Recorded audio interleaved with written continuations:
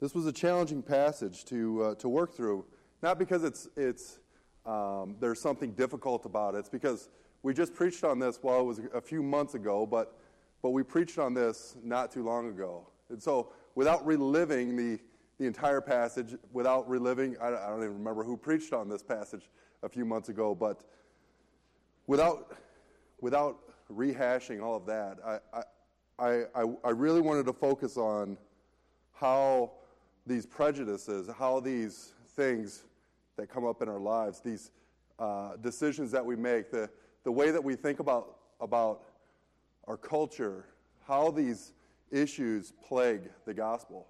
The gospel being the number one thing that we're here for, that we're supposed to be doing, is sharing that. Growing up in the 80s and 90s, and I'm dating myself a little bit, but growing up in the 80s and 90s, I grew up in a very middle class white suburban neighborhood in North Aurora, but we had a section of our town that was more African American, more Hispanic, and then the school district I was in bussed these other kids over from this far southwest side of the West Aurora School District of Aurora and Montgomery, and bust them all the way to North Aurora, to the east side of North Aurora, which didn't make any sense geographically. But we grew up in an environment in which race didn't really play an issue. This wasn't ever anything that really came up in my daily life that I thought different about somebody that had a different color, somebody that spoke maybe broken English. This wasn't anything that I ever really thought about. As we went through school, we were taught about the Civil War and the Jim Crow laws of the 50s, 60s, and 70s, and still, these things seem so distant to me. While in school, while we were taught about these things, it never really seemed to have an impact on the relationships that I had with other people, with my friends. But here in the last few years, it seems like this has become a greater and greater issue in our culture. I don't have the answer for why that is, but Solomon rightly says there's nothing new under the sun. The same issues that are plaguing our culture today were plaguing his at the time of Solomon and at the time when this passage was written. This is so true of all the prejudices that we carry. And we talked about some of these this week in our small group studies, of how we make distinctions between people because of the music that they like, about how they feel about certain church services. But before we get too deep into this today, I wanted to define this for us so that we all have a working definition of what prejudice really is. And as defined by dictionary.com, there was three definitions. They're all pretty similar, but they kind of build on one another. The first one is an unfavorable opinion or feeling formed beforehand without knowledge, thought, or reason. Number two, any preconceived opinion or feeling, either favorable or unfavorable. And number three, unreasonable feelings, opinions, or attitudes, especially of a hostile nature, regarding an ethnic, racial, or social religious groups. As we start when we start looking at Scripture as a whole, you can see how this is being played out from Genesis all the way through Scripture. That there's these racial tensions, there's these prejudices that are present. The Jews thought this way because they were descendants of Abraham. And so they had this idea in the back of their head that they were the only ones that were to be saved. And if you wanted to be part of this group, you had to follow a certain set of rules. You needed to be circumcised. You needed to go through these processes in order to obtain this. The Jews wanted to hold on to this idea, this Abrahamic covenant, with a closed fist. In order to be a part of this, as I said, you needed to do a certain set of rules. And the way God had originally planned that was for it to be an open hand, that it would be shared for the whole world. As we apply this to the Jewish people in Scripture, you can see how there's this thing that is constantly happening all throughout the Old Testament, even through the New Testament, and we see this in our passage today. So if you're willing and able, please stand. We're going to be in Acts 11. We're going to read the entire passage. I'm not going to touch on the entire passage, but I want to read it because it's really going to give us an idea of what is happening in the narrative. Luke says, under the inspiration of the Holy Spirit, starting in verse 1, Now the apostles and brothers who were throughout Judea heard that the Gentiles also had received the word of God. So when Peter went up to Jerusalem, the circumcision party criticized him, saying, "You went to uncircumcised men and ate with them." But Peter explained it to them in order.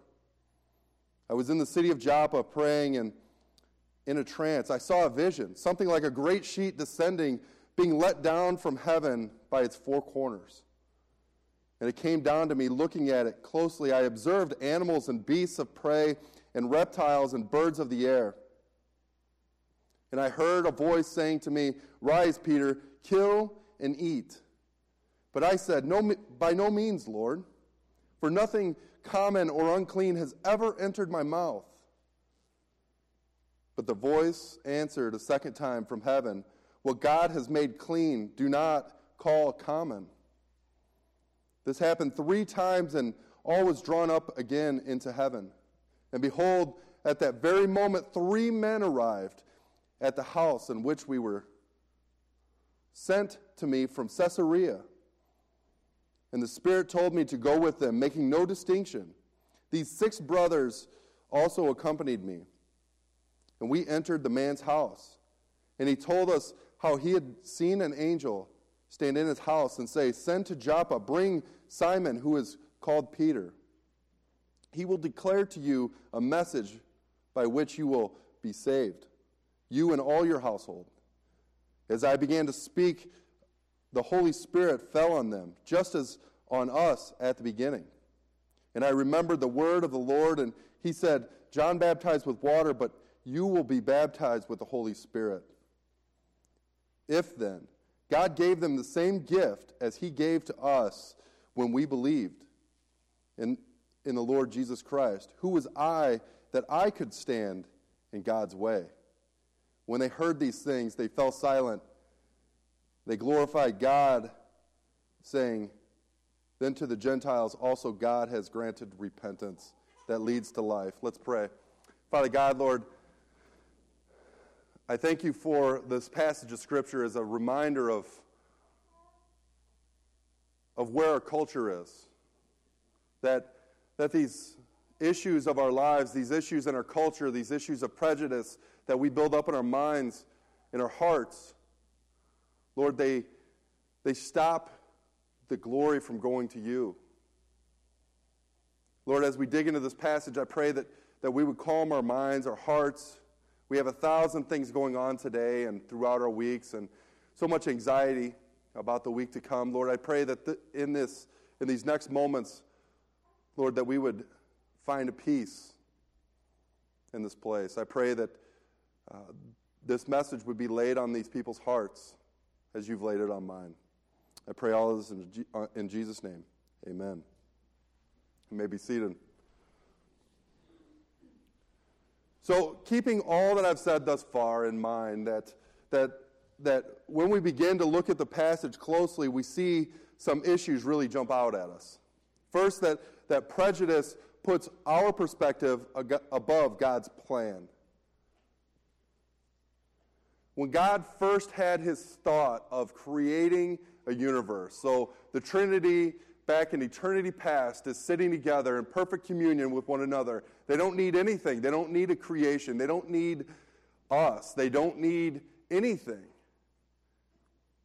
And they had this thought of, well, we want to create a universe. At that very moment, God knew that his creation would rebel against him. And at that very moment, he had already made a plan, a way for us to be in communion with him. Because as we rebel, as we sin, we can't be in communion with God. God made his way through the Jewish people, through this Abrahamic covenant, and through Jesus, his son. This was God's plan before the foundations of the earth. But we supersede this with our own selfish desires. Even today we do this. We do this with our impatient thinking. We would rather do things our way instead of God's way. When we look at our passage, we can see how these apostles and brothers, as Peter returned, got it so wrong. They were more concerned about Peter, a Jew, eating with Cornelius, a Gentile. A little perspective about what this would mean. Eating with another person was one of the most intimate settings that you could have. We see this in the story of Zacchaeus, that as Zacchaeus climbed up in the sycamore tree, it says in Luke 19, 4-7, so he ran ahead and climbed into a sycamore tree to see him, for he was about to pass that way. And when Jesus came to the place, he looked up and said to him, Zacchaeus, hurry, come down. I must stay at your house today. So he hurried and came down and received him joyfully. And when they saw it, that is the church leaders, the scribes, the Pharisees, when they saw it, they all grumbled. He has gone to be a guest of a man who is a sinner. God's plan was to have his gospel go forth. First to the Jews in the covenant that God made with Abraham. All throughout the Old Testament, we can see this over and over and over again, that this redemption was coming over and over and over again. God's plan was to use that relationship that he had with the nation of Israel to have a world to show a world that he was loving and compassionate. That he didn't just allow us to rebel and spend eternity away from him, but his desire was to bring all the world to him. Prejudice also puts our perspective above God's purpose. Remember that God chose the nation of Israel. In this plan, he had not changed from the calling of Abraham. As these people were sent into captivity, first in Egypt and then in Assyria. And Paul says in Romans 1, 16-17, for I am not ashamed of the gospel, for it is the power of God for salvation to everyone who believes, to the Jew first and also the Greek. For it is in the righteousness of God, for in it the righteousness of God is revealed from faith, for faith, as it is written, the righteous shall live by faith. God's purpose in calling Abraham was not to build a select group of people that because of this calling were better than everyone else, just because they had dietary restrictions or because they followed a certain set of rules. The purpose was so that God's sovereign plan would be fulfilled.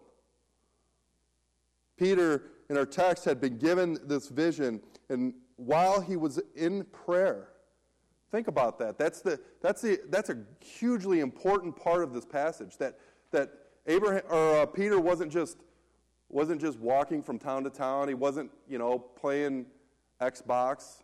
He wasn't playing a game. He wasn't I don't know what games they played at that time, but he wasn't playing around. He was in prayer. He was in relationship. He was in communion with God. He's talking with God, and God wants his plan to start moving away from Jerusalem, away from Judea. The way that's going to happen is through these Gentiles. There were Jewish people all throughout the Mediterranean area, but the way this gospel was going to go forward was through these Gentiles. But look at verse 2. In verse 2, so when Peter went up to Jerusalem, the circumcision party criticized him. They were called this rather than Jewish brothers. The reason I think that Luke portrayed them in this way is to build a huge contrast between who Peter was and what he was representing and who the circumcision party was. You went to the circumcised men and ate with them. Their concern was for their Jewishness, not the gospel. They were finding their identity in their circumcision rather than the righteousness that Jesus provided with the sacrifice on the cross. God's purpose in sending Jesus was to come and die on a cross, was not simply to save only the Jews, but the world. This is why Jesus charged the disciples in Matthew 28, 18 and 19. 28, 19. He says, "Go therefore and make disciples of all nations, baptizing them in the name of the Father and of the Son and of the Holy Spirit, teaching them to observe all that I have commanded you." This was God's purpose. Sometimes we need a nudge, though. Sometimes we need a nudge to follow God's will in our lives. Sometimes those are hard. Sometimes those are easy.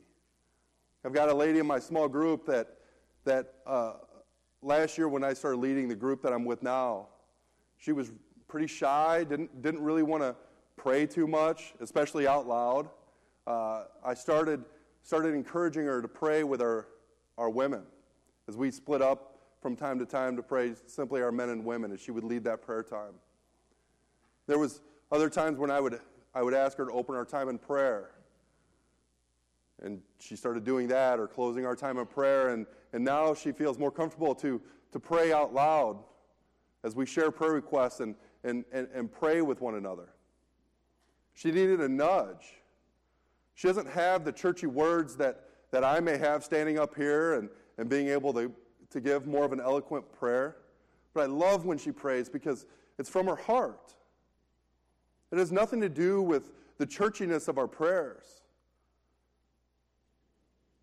She needed a nudge to pray before our small group. In the same way, at times, we need a nudge to get outside of our comfort zones. God's plan and purpose, through God's plan and purpose, He also made provision for all of this to take place.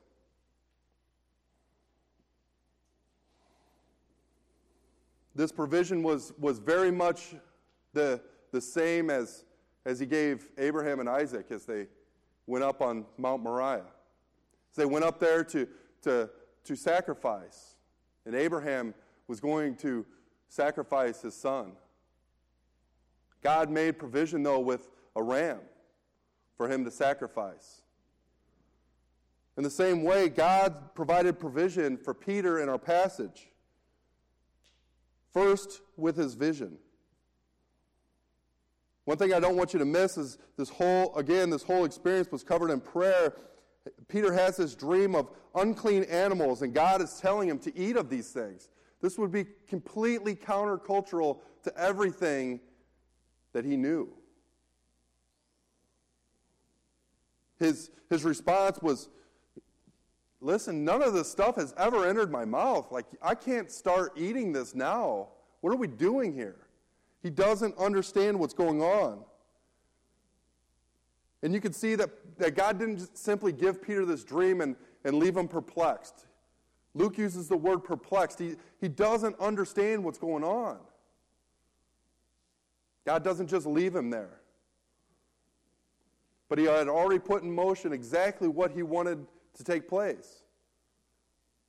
I don't know how long the walk would have been between Joppa and Caesarea, but I'm sure it wasn't 5 minutes. God had put his plan in action before this and given Cornelius an angel. He sent an angel to him so that Cornelius would respond to this as well. And at the same time, when Peter's vision ended, these men showed up at his house. This wasn't by accident. This was exactly what God wanted to happen.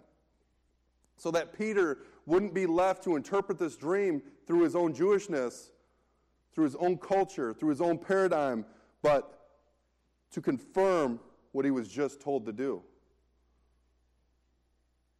When we allow our perspective to get in the way of God's provision, we are stealing glory from God. What we see is that Peter has this vision again and was perplexed. He was this way because he didn't understand any of this. He didn't understand how he was supposed to respond to this. But when Cornelius sent the men, he understood. He went with them. We, though, have a responsibility in this as well. And that is to present our profession of the facts. We're supposed to articulate the truth. I want to, for a moment, for you to put yourself in Peter's shoes. I, like Peter, have this condition called foot and mouth syndrome. I'm glad my issues aren't on the pages of Scripture because they would fill an entire Bible. There's no cure for this. There's no antibiotic. You can't get rid of it. And when you think you've gotten rid of it, it comes back 2 or 3 times worse at times. But now he's following exactly what God has told him to do. And he's getting heat again for this, for his response to what God has told him. What would your reaction have been in this case? What Peter could have said is, I'm an apostle and that should have been good enough. I've walked and talked with Jesus and now you're going to question me at the same time that I have a relationship with Jesus. I talked with him. I ate with him. I saw his miracles. He brought me back through redemption after I denied him 3 times. I probably would have said something along those lines. And David writes in Psalm 34:13, keep your tongue from evil and your lips from speaking deceit. Our tongues are daggers, especially to those that are closest to us. We can build somebody up with the words that we say, and we can rip them to shreds in but mere moments. Anyone who has kids can think of a time that in the other room you hear a crash and a bang, and you call your kids to you, and your question is, so what happened? There's no ulterior motive to this. You simply want to know what the facts are. What happened? And instantly you start getting webs of lies, right? They're trying to spin the truth to paint themselves in a better picture so that they're not going to be punished as much if there's punishment to be had. In that moment, you just get a version of what the truth is. And FYI, kids, we know that you're lying. Instantly, we know that you're lying. We, though, don't need to fight fire with fire. Peter's response was not one of reaction, but like his Savior, relied on the truth of his situation to be his defense on what was going on. Notice, he did not go into a long diatribe about what he did or didn't do. He was that of going and eating or sharing the gospel with Cornelius, but simply tells exactly what happened. It didn't tell all the intimate details of it. And this is a narrative, so I'm sure some of the details have been left out. But what we're told is that exactly the facts of the situation. But he simply tells the truth about what happened, and this is what we need to do. We need to give an account of for our actions. Peter, again, doesn't respond with vitriol, but with simply stating the facts of the situation. Well, if anyone had the right to respond in such a way, respond with a "don't you know who I am" speech. It probably was Peter in this situation. Peter, one of the leaders of this new religion of the way, Christianity. But remember that with leadership comes responsibility. Part of that responsibility for leaders is being accountable to those that we are leading. As I stated earlier, these Christians were Jewish first. This was the paradigm in which they're viewing their Christianity. They didn't stop being Jewish because now they believe in Jesus. This was the way that they viewed their world. They still were under the impression that this was going to be a different kind of Jewishness. Jesus didn't stop being Jewish, and neither were they. Through God's vision to Peter, though, the angel that he sent to Cornelius, he turned this thinking on its head. We can do the same thing in our world today that spins these webs of truth.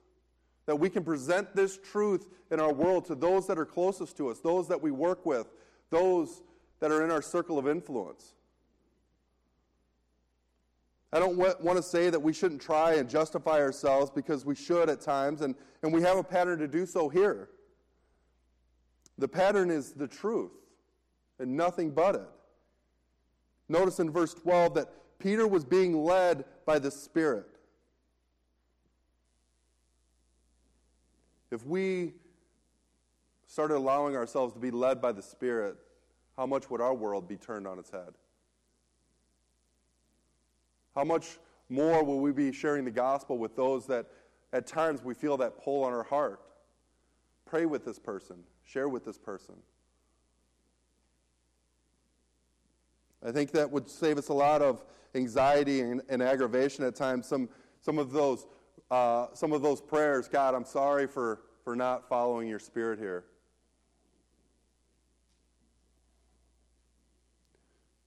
One of the ways that will help us do this is to appear with witnesses. Notice in our text that Peter was not alone on his journey. He was with others. And in verse 12 it says, and the Spirit told me to go with them, making no distinction. These 6 brothers also accompanied me, and we entered the man's house. You see, if Peter would have said, listen, guys, I got this. Like, it's just a simple house call. I can handle this. I don't really understand what's going on, but I've got this. You guys relax. I'll be gone for a day, maybe 2. The ramifications would have been some of the other apostles may not have believed him as much, would not have trusted exactly what he was telling them. This wouldn't have changed what had taken place. It wouldn't have changed the fact that Cornelius and those that were with him were saved. It wouldn't have changed any of that. But having those witnesses with him brought with it truth, brought with it security, brought with it some weightiness to his testimony. I think this is a good point to have our theology lesson for this morning. So our theology lesson this morning is there's nothing that we do that could ever thwart God's plan. God is going to accomplish his will for eternity, whether we're on board or we're not on board. Don't take that, though, as we don't have a role to play in that. Because God has decided that he's going to use fallen men and women like us to accomplish his will.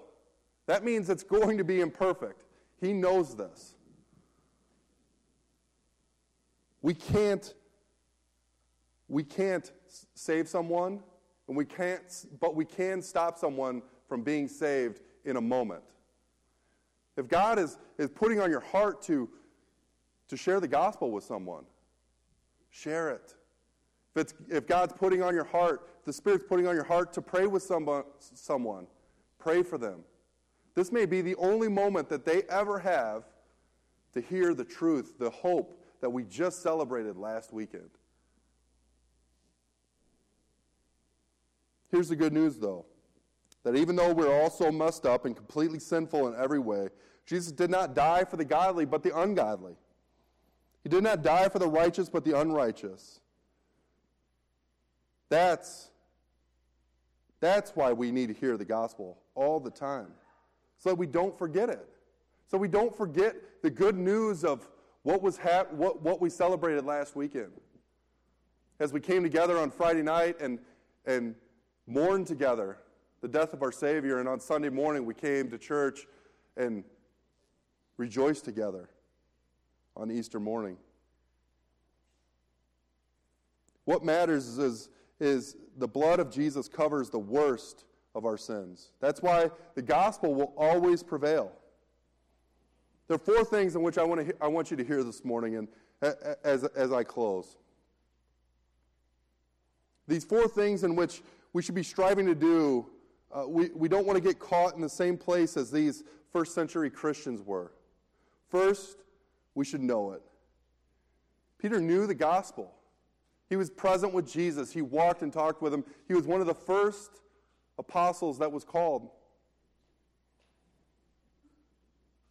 Peter knew the gospel, and he was with Jesus. Peter had been obedient to the point that it was completely uncomfortable to him. Parts of Peter didn't want to go with these men. He didn't want to go to Caesarea. He didn't want to eat of these animals in his vision. But he was obedient in this. This means that we don't need to just read our Bibles and have our devotional time. But those are important, but that we would know what the gospel is. That we would know that good news of Easter, that we're all sinners and so desperately in need of a Savior. We cannot earn our salvation. Your most righteous deeds are but filthy rags to God. But God loved us so much that He sent Jesus, and Jesus died in our place. And His shed blood covers our sins.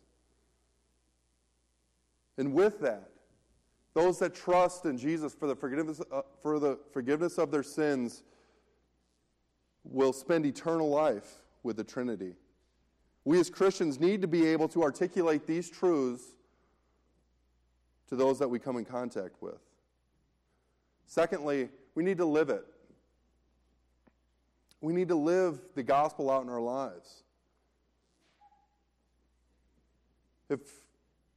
If you're one of those Christians that is always angry, always anxious, always not a fun guy to be around, if you're the person that nobody wants to be around at work, you have to check that at the door. Start living your life in light of the gospel, that you are going to spend eternity with Christ. The gospel, let me tell you, is not something easy to believe. It sounds like some bad story that a creator creates this creation and they rebel against him. And then the rebellion leads to his son being killed. That's not something easy to believe. And Jesus didn't stay dead, but he rose from the grave. It gets harder as you get deeper into the gospel. So your attitude, the way you present it, the way you live your life will help determine whether people believe or don't believe. You have an impact on that, and that is truth. So put a smile on your face, as my mom and dad say, put a smile on your face and a song in your heart. Share the gospel. This is the best gift that's ever been given to our world. Next, we need to share it. Peter his response was not just to go to this house and eat with Cornelius and have some bacon and some pork chops.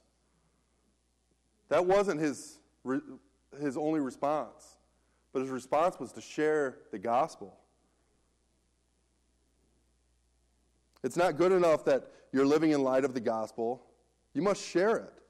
Jesus told his disciples to go and make disciples of all nations. It wasn't this gospel, this new religion wasn't supposed to stay in Jerusalem. It wasn't supposed to stay in Judea. It wasn't supposed to stay in Israel. Jesus told them to go to the ends of the earth.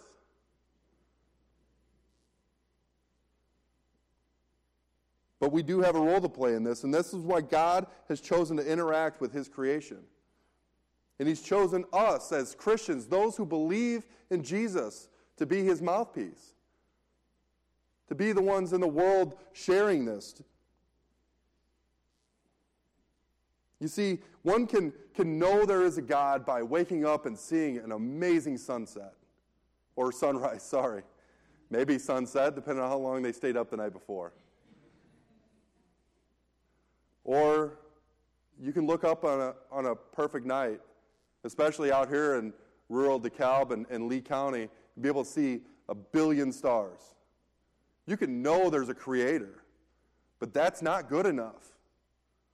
It's not good enough simply to understand that there's a creator of all of this. You have to know that you're imperfect.